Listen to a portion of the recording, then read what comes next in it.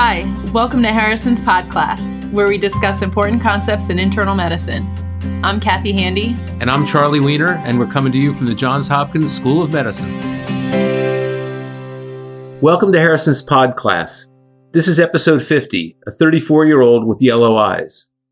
The question starts. A 34-year-old man presents to the physician complaining of yellow eyes.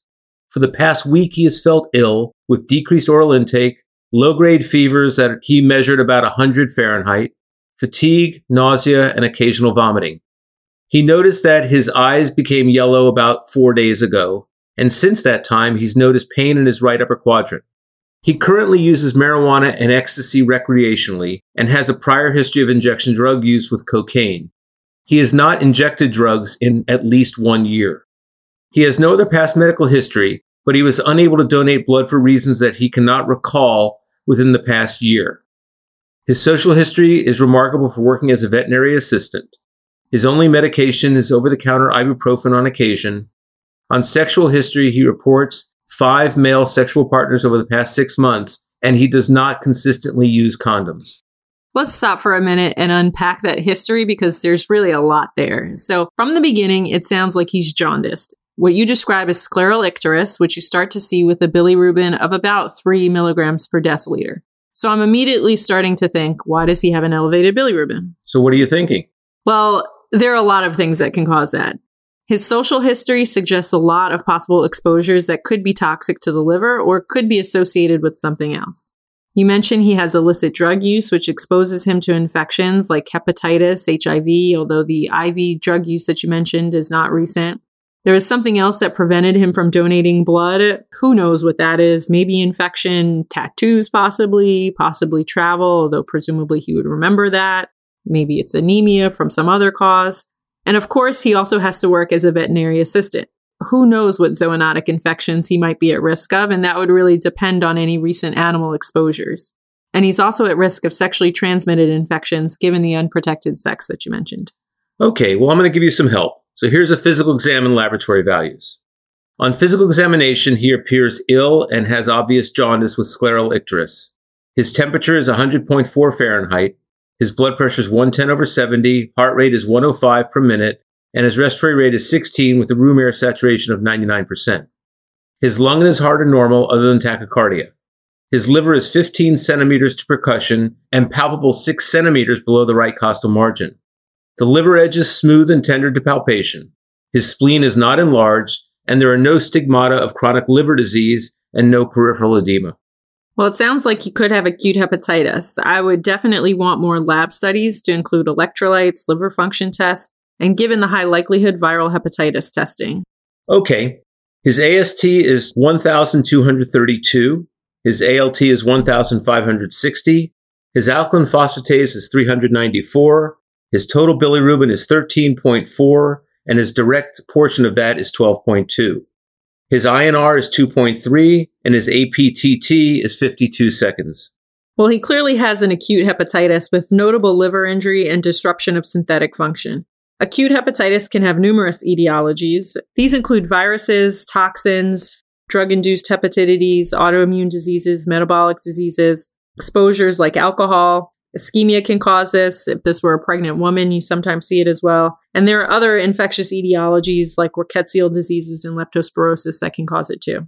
In this clinical scenario, the patient has risk factors for hepatitis A, B, and C infection, including being a man who has sex with men and a prior history of injection drug use. So I would definitely want viral studies. Okay, you got it.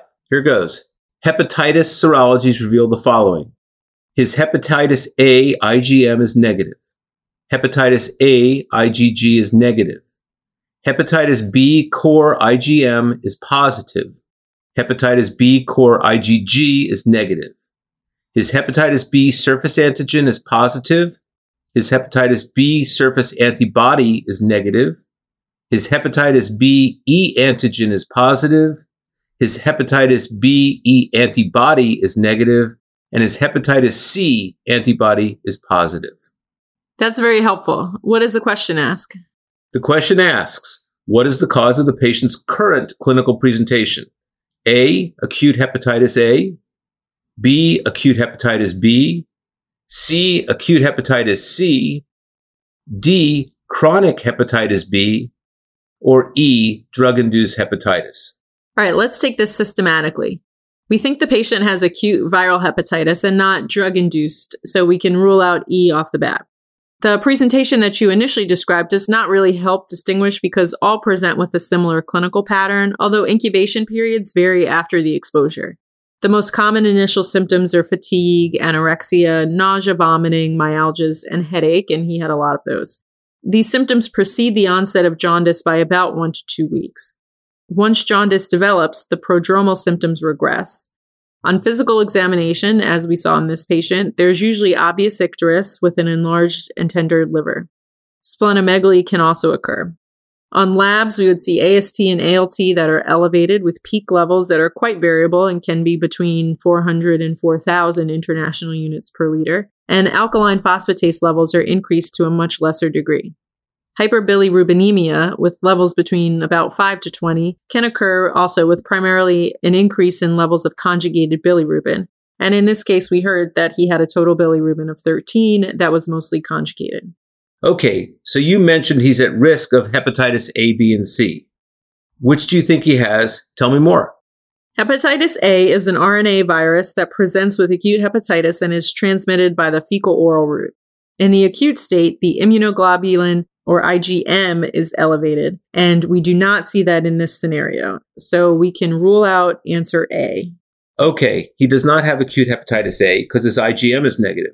And his IgG being negative, does that suggest he was not vaccinated? Yeah, so based on that, he has not been vaccinated for hepatitis A and has not had a history of hepatitis A. Based on the values you presented, he has acute hepatitis B.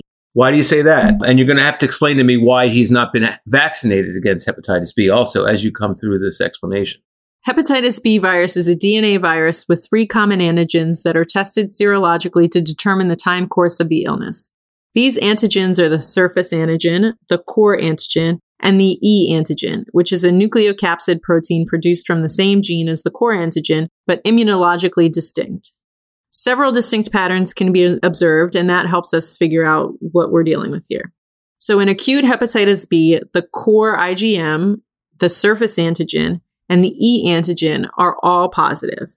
And that's what we see in this case. At this point, the patient is highly infectious, and there's viral shedding in bodily fluids, including saliva, usually. In the late acute infection, core IgG may be positive at the same time as surface and E antigen positivity. In chronic hepatitis B, this same pattern of serologies is seen. If a patient has a prior infection without development of chronic hepatitis, the core IgG and surface antibody are positive. However, when immunity is obtained via vaccination, only the surface antibody is positive. The E antigen and surface antigen will be negative since the patient was never infected. Okay, so I'm convinced he has acute hepatitis B. You made a very compelling case there. But why does he not have acute hepatitis C? Hepatitis C is an RNA virus with at least 6 different genotypes causing the disease. The RNA virus can be detected in the serum. We did not report that result in this patient, but he does have a positive hepatitis C antibody. He could have acute hepatitis C, however, given his clinical history of prior injection drug use and inability to donate blood, this likely indicates a chronic hepatitis C infection and may have excluded him from previous blood donation. In some instances, ecstasy has been reported to cause drug-induced hepatitis, but given the viral serologies in this patient, I think that that's more likely than ecstasy causing his presentation. How do you think he got the acute hepatitis B? Probably from the sexual activity that you reported. Okay, so there's a follow-up question, and that reads, in the patient described above, what would be the best approach to prevent the development of chronic hepatitis?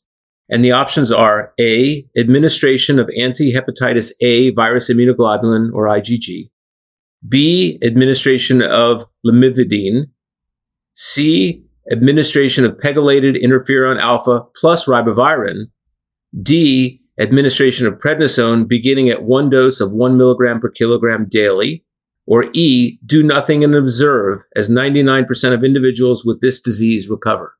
The answer in this case is E. No treatment is recommended for acute hepatitis B in most individuals because 99% of infected individuals will recover without any assistance. Therefore, it would not be expected that an individual would derive any particular benefit from additional treatment. In severe acute hepatitis B, nucleoside analogs, including lamivudine, have been used successfully, although there are no clinical trial data to support such an approach. I would suggest following the patient for resolution of the acute infection. Now, this is in contrast to hepatitis C. So in typical cases of acute hepatitis C, recovery is not common, maybe about 15 to 20%. So progression to chronic hepatitis is generally the rule. So if he had acute hepatitis C, would you recommend treatment? Not usually in the acute setting, but we do have a lot of treatments for chronic hepatitis C, and there are about a half a dozen different oral, generally brief duration, usually about 12 weeks. They're very well tolerated and they're highly effective with sustained virologic response rates that exceed 90 to 95%. And they're generally a combination of regimens, which include polymerase inhibitors, protease inhibitors, and/or NS5A inhibitors. And they're available again to treat patients with chronic hepatitis C. And just to note, this patient should also be tested for HIV. Okay, so the teaching points in this case are that acute hepatitis may be caused by a variety of viral and non-viral causes that typically cannot be distinguished clinically. Understanding the time course and the immunologic response to viral infections can help determine whether a patient is acutely infected, chronically infected, or vaccinated.